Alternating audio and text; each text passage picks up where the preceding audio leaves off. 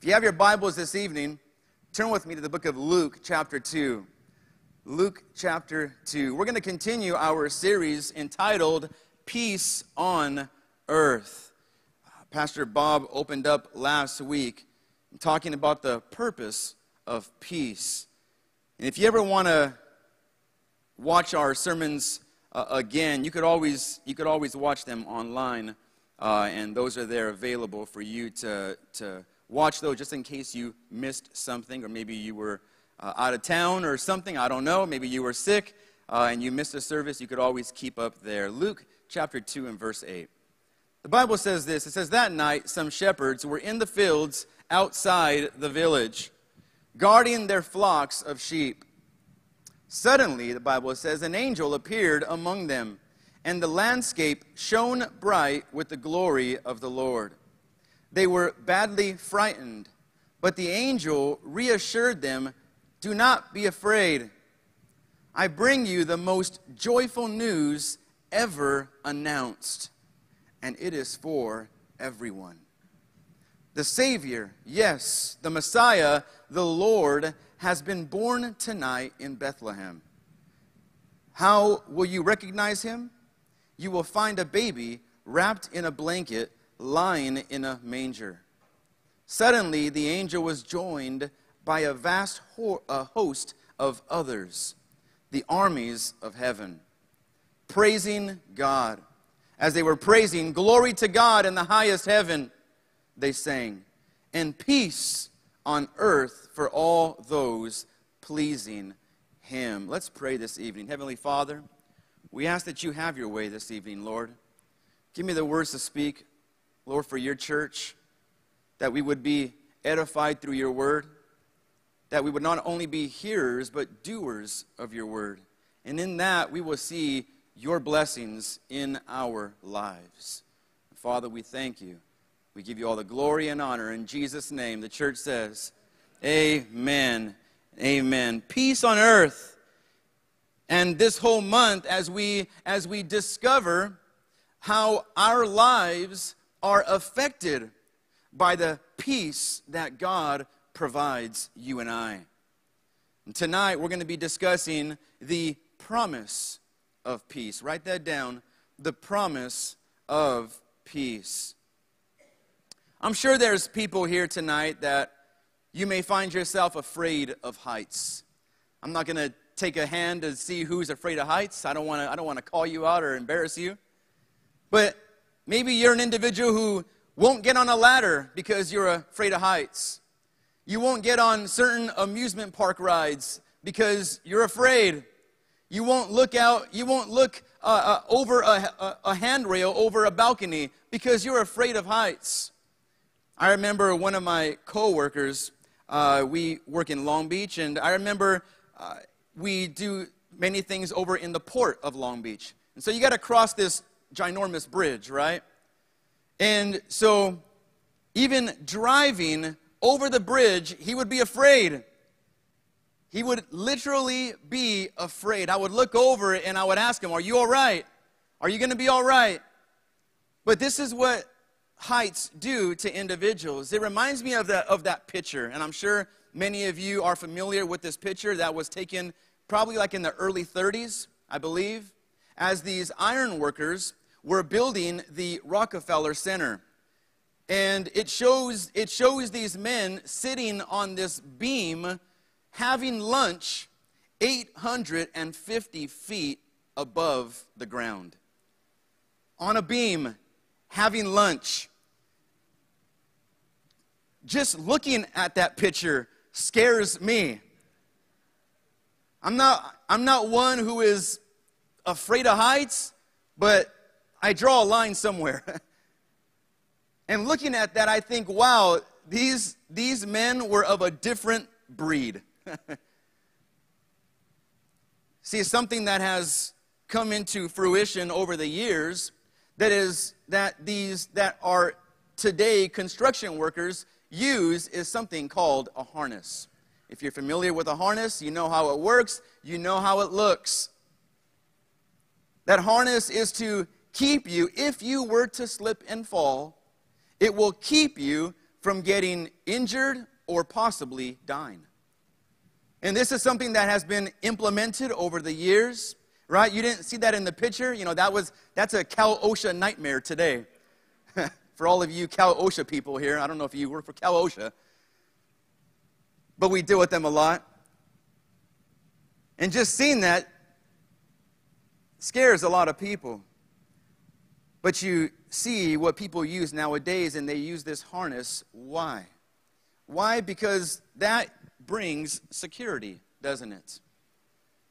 It'll allow individuals who may have not been willing to step out on that beam 850 feet above the ground, that they might reconsider and say, you know what, I'll do it as long as I have the harness. I believe I would do it as long as I have a harness. There's something about knowing that even if you were to slip and fall, that this is going to save you from death. Isaiah 26, verse 3 says this. It says, you will keep in perfect peace all who trust in you, all whose thoughts are fixed on you. Another version of Isaiah 26:3 says this. You keep completely safe. Say that with me, safe. Say, God will keep me safe. You will keep completely safe the people who maintain their faith, for they trust in you. What does that mean? That means you and I must place our faith. We must place our trust in the Lord. We put our trust in many things. These workers today put their trust in those harnesses, that it's going to save them. That if they had an accident and they were to fall, there's no need to really be concerned or worry, because that harness is there to protect you. See, God wants you and I to understand that He is that harness for you and I. He's there to protect you. Why? Because there's going to be times when we slip and fall, isn't it? There's going to be times. Maybe you had some today where you slipped and fell. But God says, I am that harness to protect you. I am that harness to keep you from death. This is providing peace in your life. See, He promises to keep us in perfect peace. See, real peace isn't connected to our health or our wealth, right? It's only connected to the Prince of Peace. Tonight, I want to talk about peace as a right relationship with God. See, because of the enemy's deceit and the disobedience and sin of man, look at what God tells the serpent in Genesis 3:15. Genesis 3:15. God tells this to the serpent, and He says, I will cause hostility between you and the woman, and between your offspring and her offspring. He says, I will cause what? Hostility. God says, I will cause hostility between you and the woman, between her offspring and your offspring. Man, it's no wonder why there's days that we just feel totally exhausted. You feel spiritually fatigued. Why? Because there is a real enemy that you have hostility with. There's a real battle taking place for your life, for your soul. It's really taking place. I know you may not see it up front, but it's happening in your life. And there is a hostility that you and I are living in with the enemy. And that's what God has told the serpent. How many of us have ever encountered a hostile environment? Maybe you had to correct someone at work, and they didn't take that correction very well. So now you find that workplace has now become a hostile environment. Because you don't know what this person is going to do. They didn't say anything, and so you're worried about retaliation. It's become a hostile environment.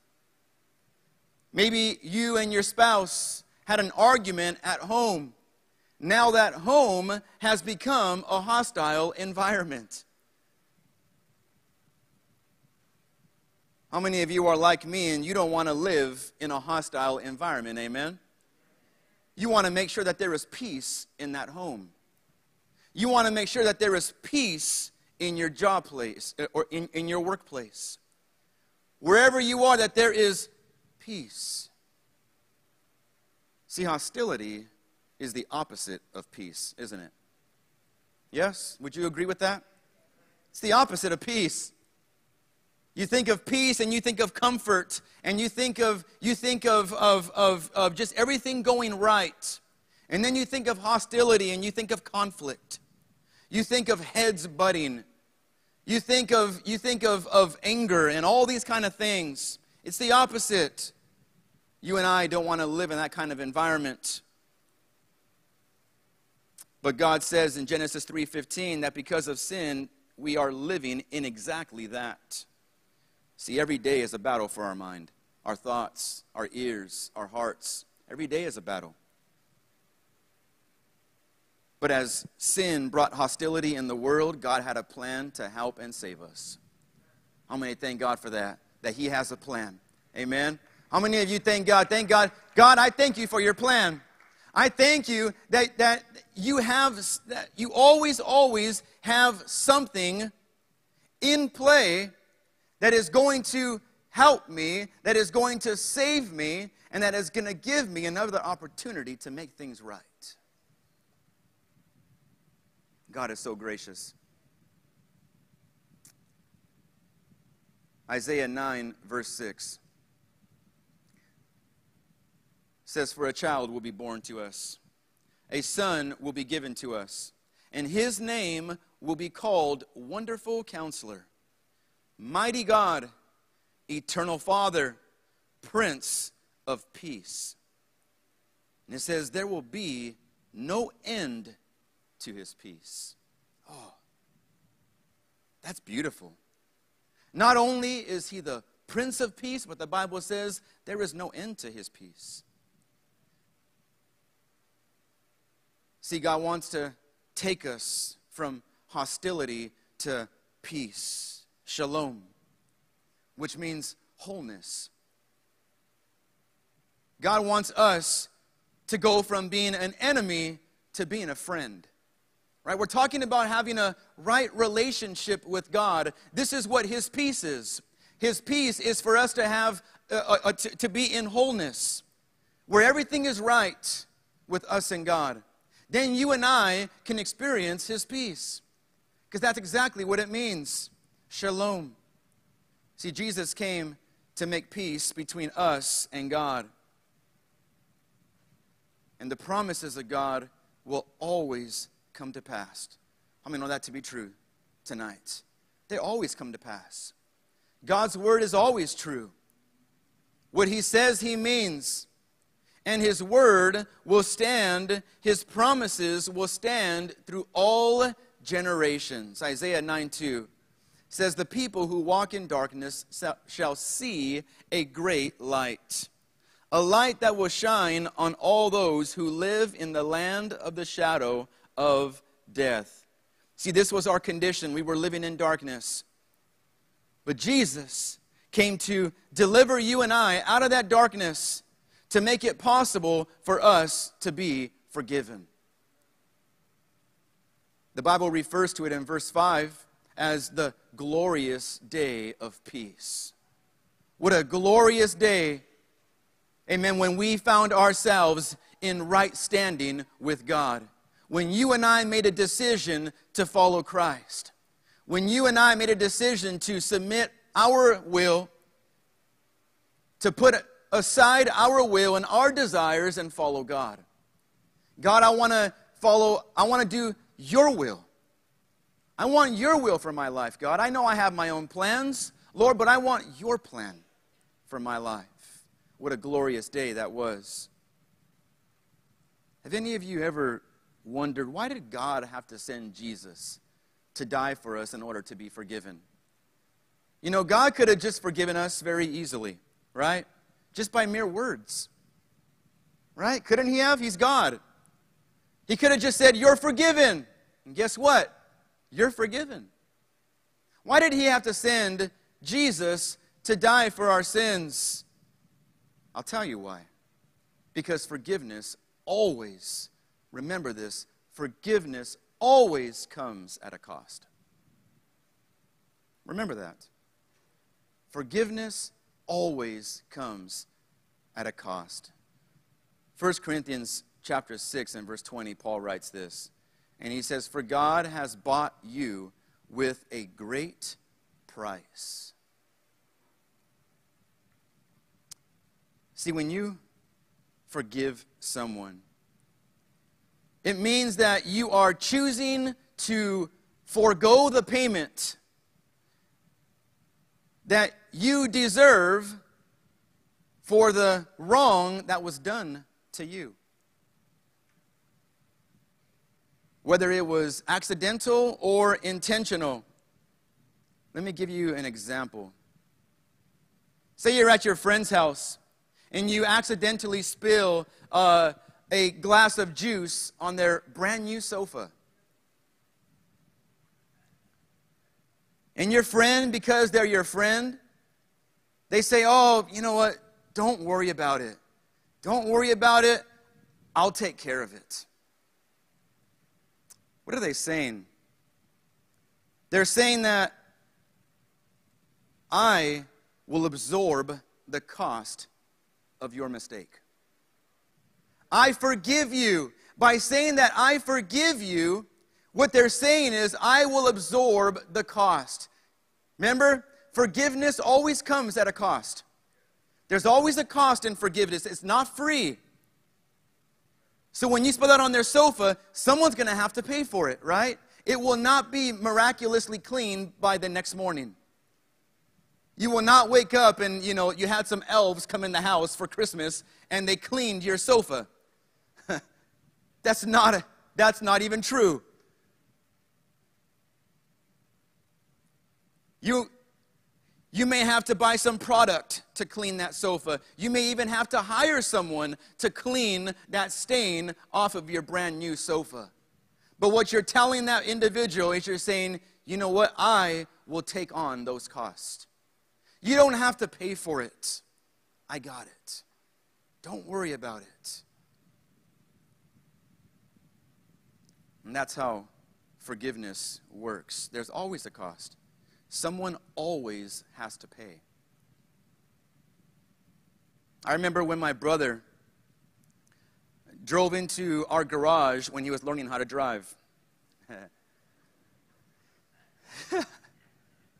My dad didn't make him pay for it.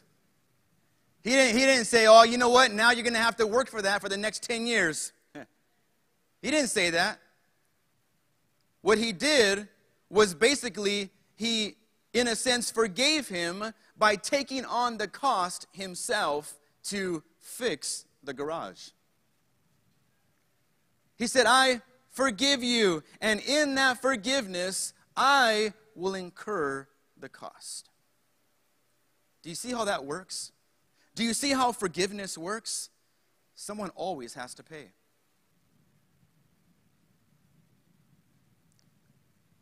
When a husband speaks harshly to his wife, wounding and hurting her, he can ask for her forgiveness, and she may grant it. But make no mistake, she still bears the burdens of his words. She still carries the wounds. There's always a cost. There's always a cost. When a friend betrays the trust of another friend, that individual may ask for forgiveness, and the other friend may grant it. But again, the other friend will have to live with that broken heart. And they have to take on the cost of what was done, of the trust that was betrayed in that relationship. You see, forgiveness is not free. Always, always a cost. And that's why God,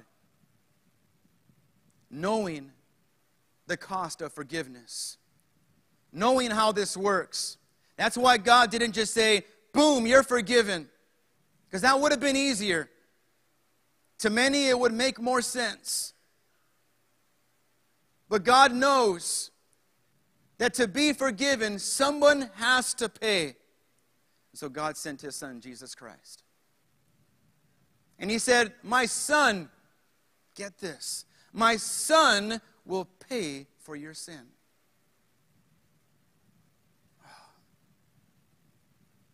Isn't that something there? Man, who God is mind-blowing.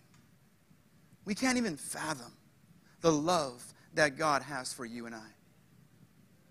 You can't even understand it. I don't believe the human mind can grasp the fullness of God's love. You can't comprehend it.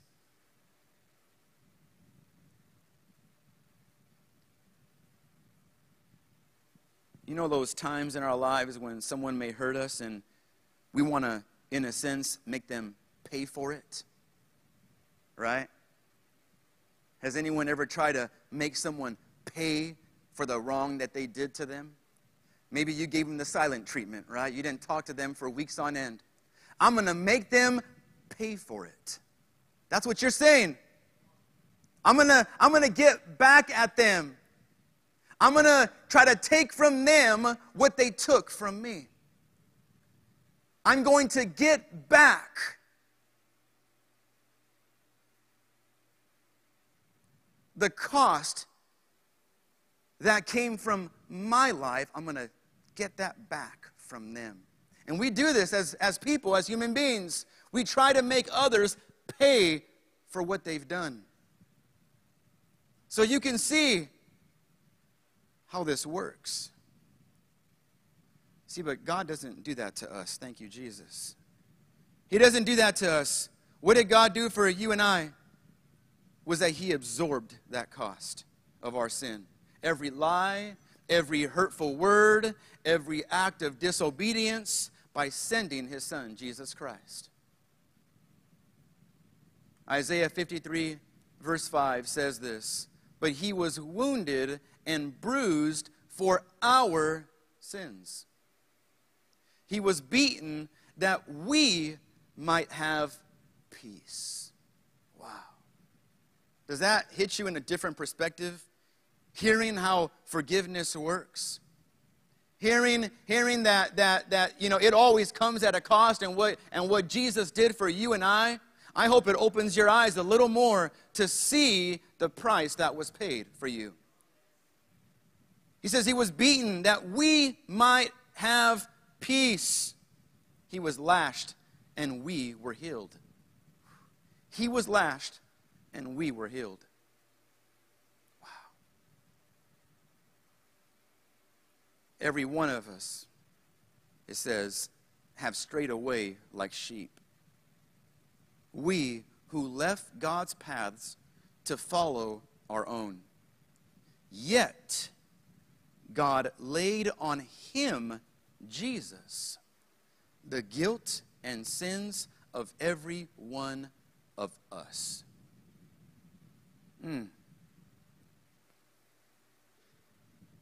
That's deep.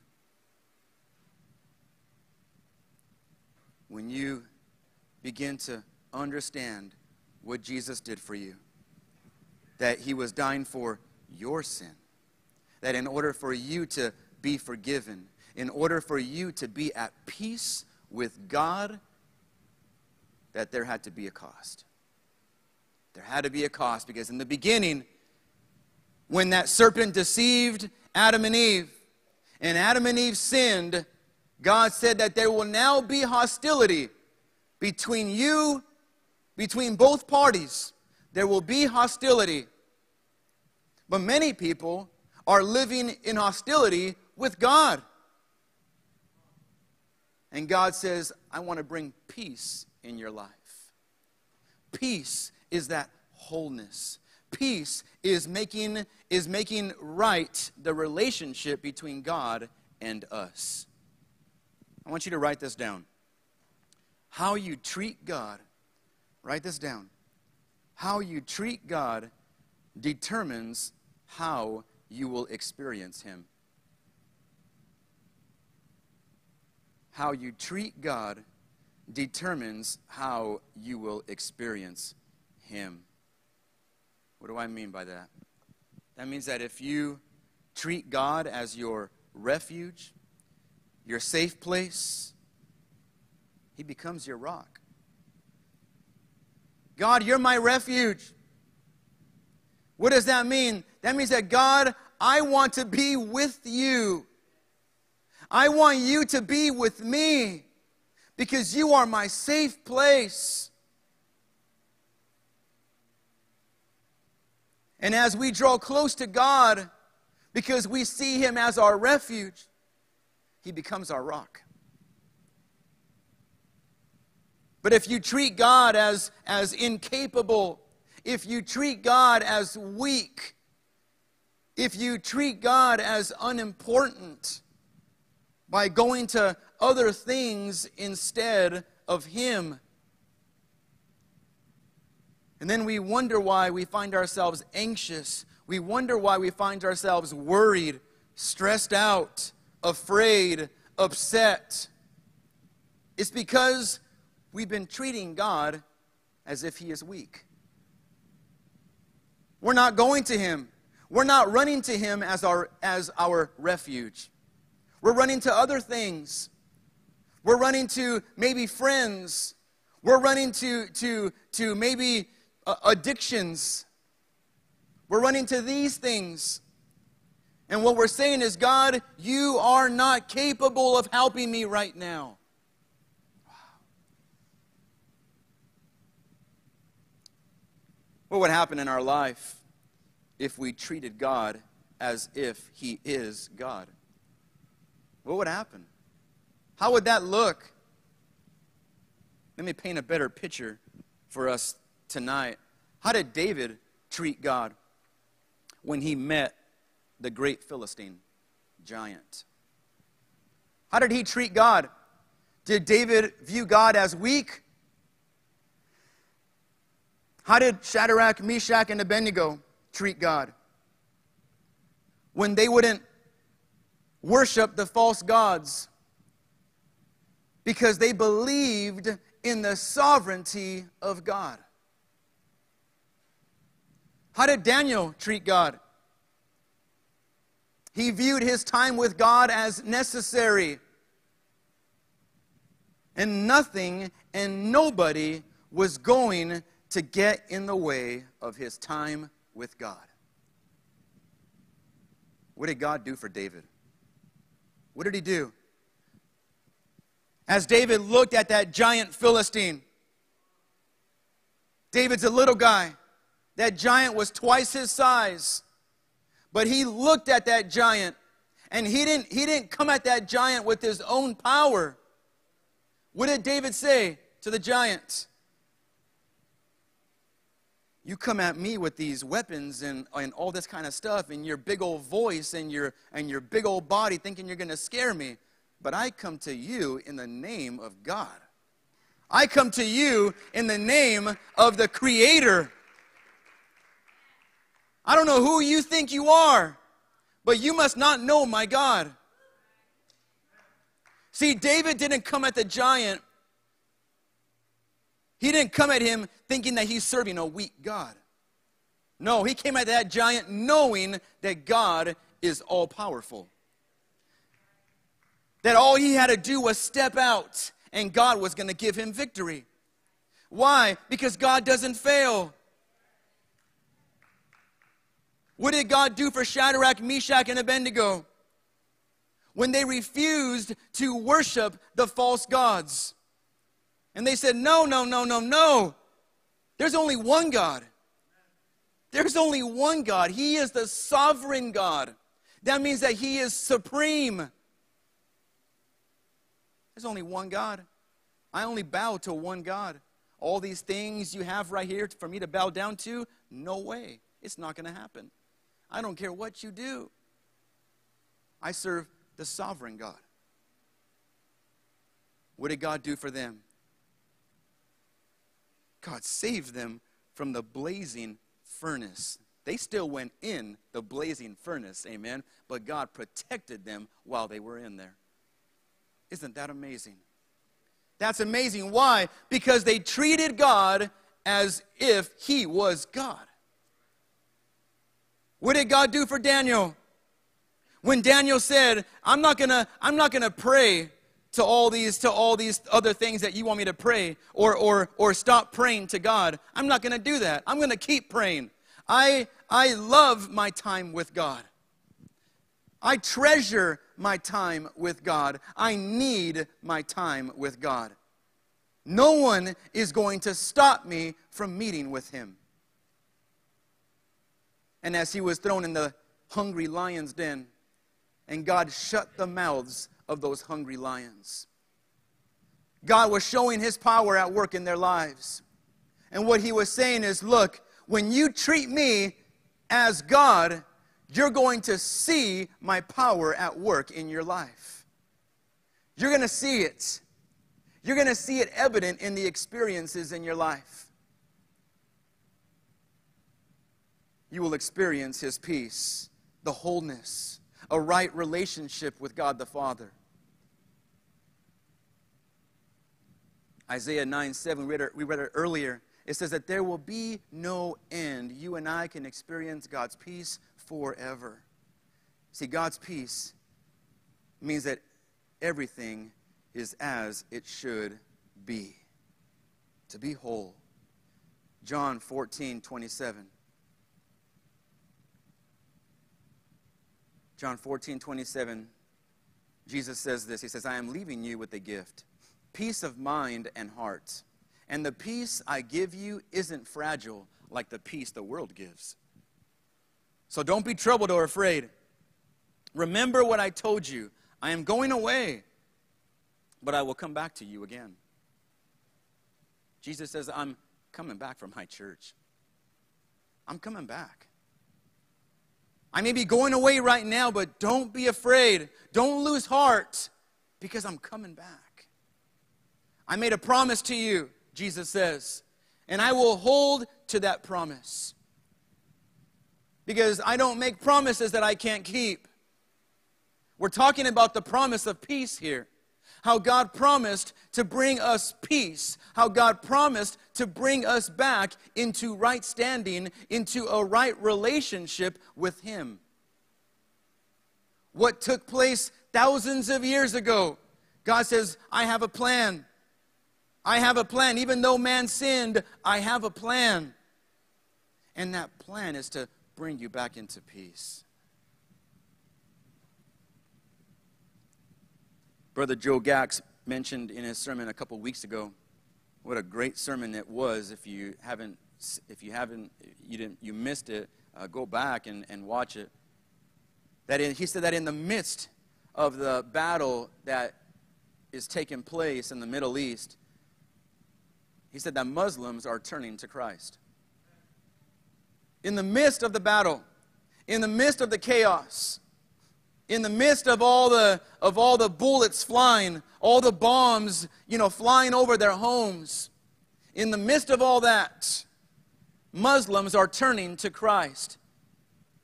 What am I saying? In the midst of chaos, they're experiencing peace.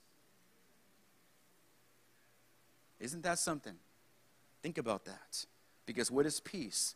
Peace is being in right standing with God. And as they come to Christ in these times, it doesn't matter what's overhead. It doesn't matter what's taking place at their front door. They're experiencing God's peace because they are choosing to be in right standing with God.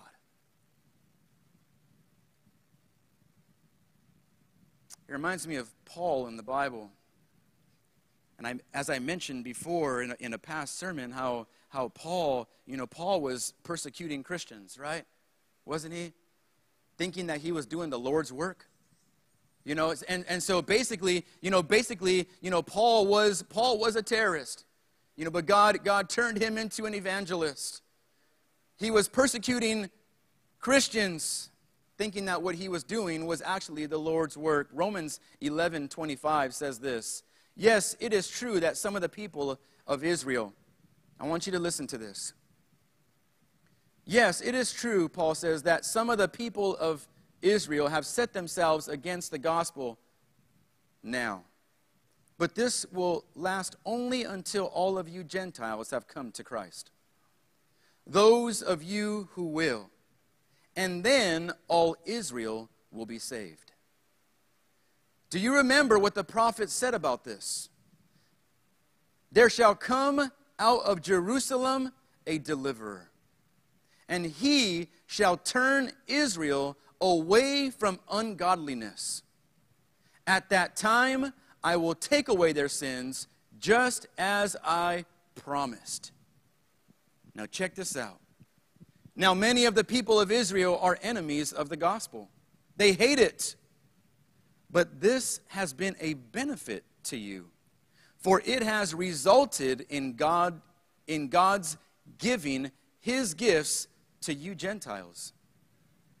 Yet the people of Israel are still beloved of God because of his promises to Abraham, Isaac, and Jacob. For God's gifts and his call can never be withdrawn. He will never go back on his promises.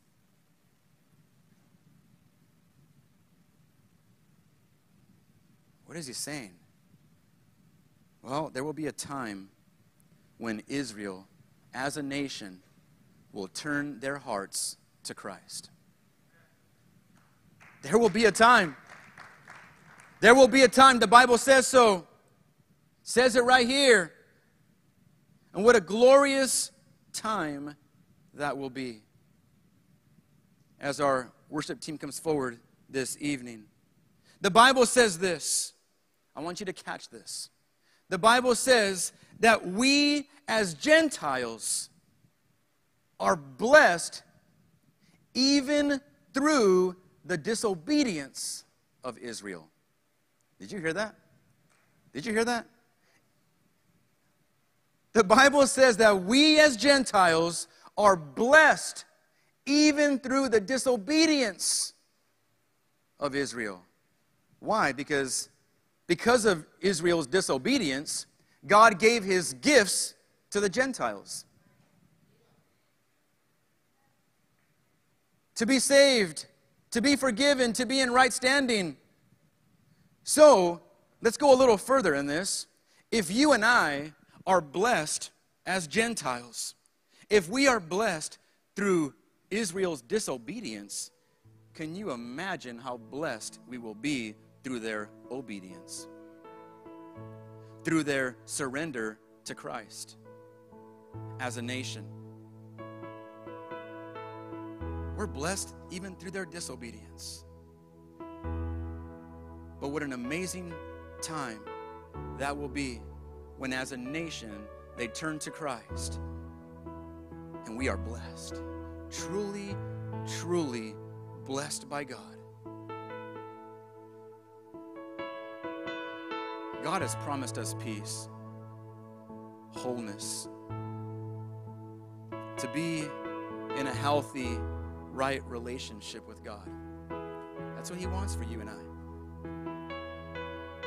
To be in a healthy, right relationship with God. That's peace. We're no longer in hostility with God. We may find ourselves still in hostility with the enemy, but we are not enemies of God. We are now in his peace. You can now experience his peace. Why? Because you are in a right relationship with him. And don't worry about being an enemy of of Satan, because God is more powerful, amen? God is greater. So don't worry, amen? Don't worry about living in hostility with the enemy, because God's got you. He's got you. He's our refuge, right? God is our refuge. Start treating him like that. You and I need to start looking at God as our refuge. We need to start viewing God and treating him as if he can do all things, because he can. We need to start treating God like he is the answer to every problem that we encounter in life. Every naysayer, God is the one who's going to fight my battles. It doesn't matter what so-and-so says, God is fighting my battles.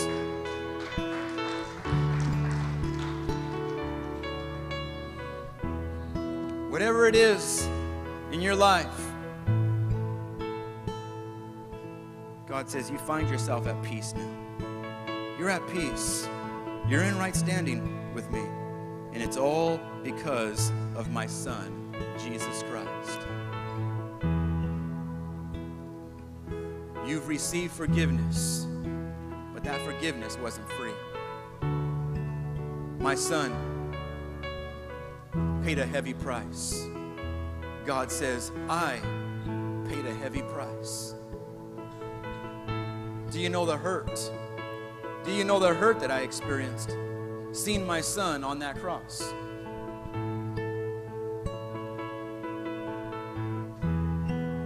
You don't know what it caused me.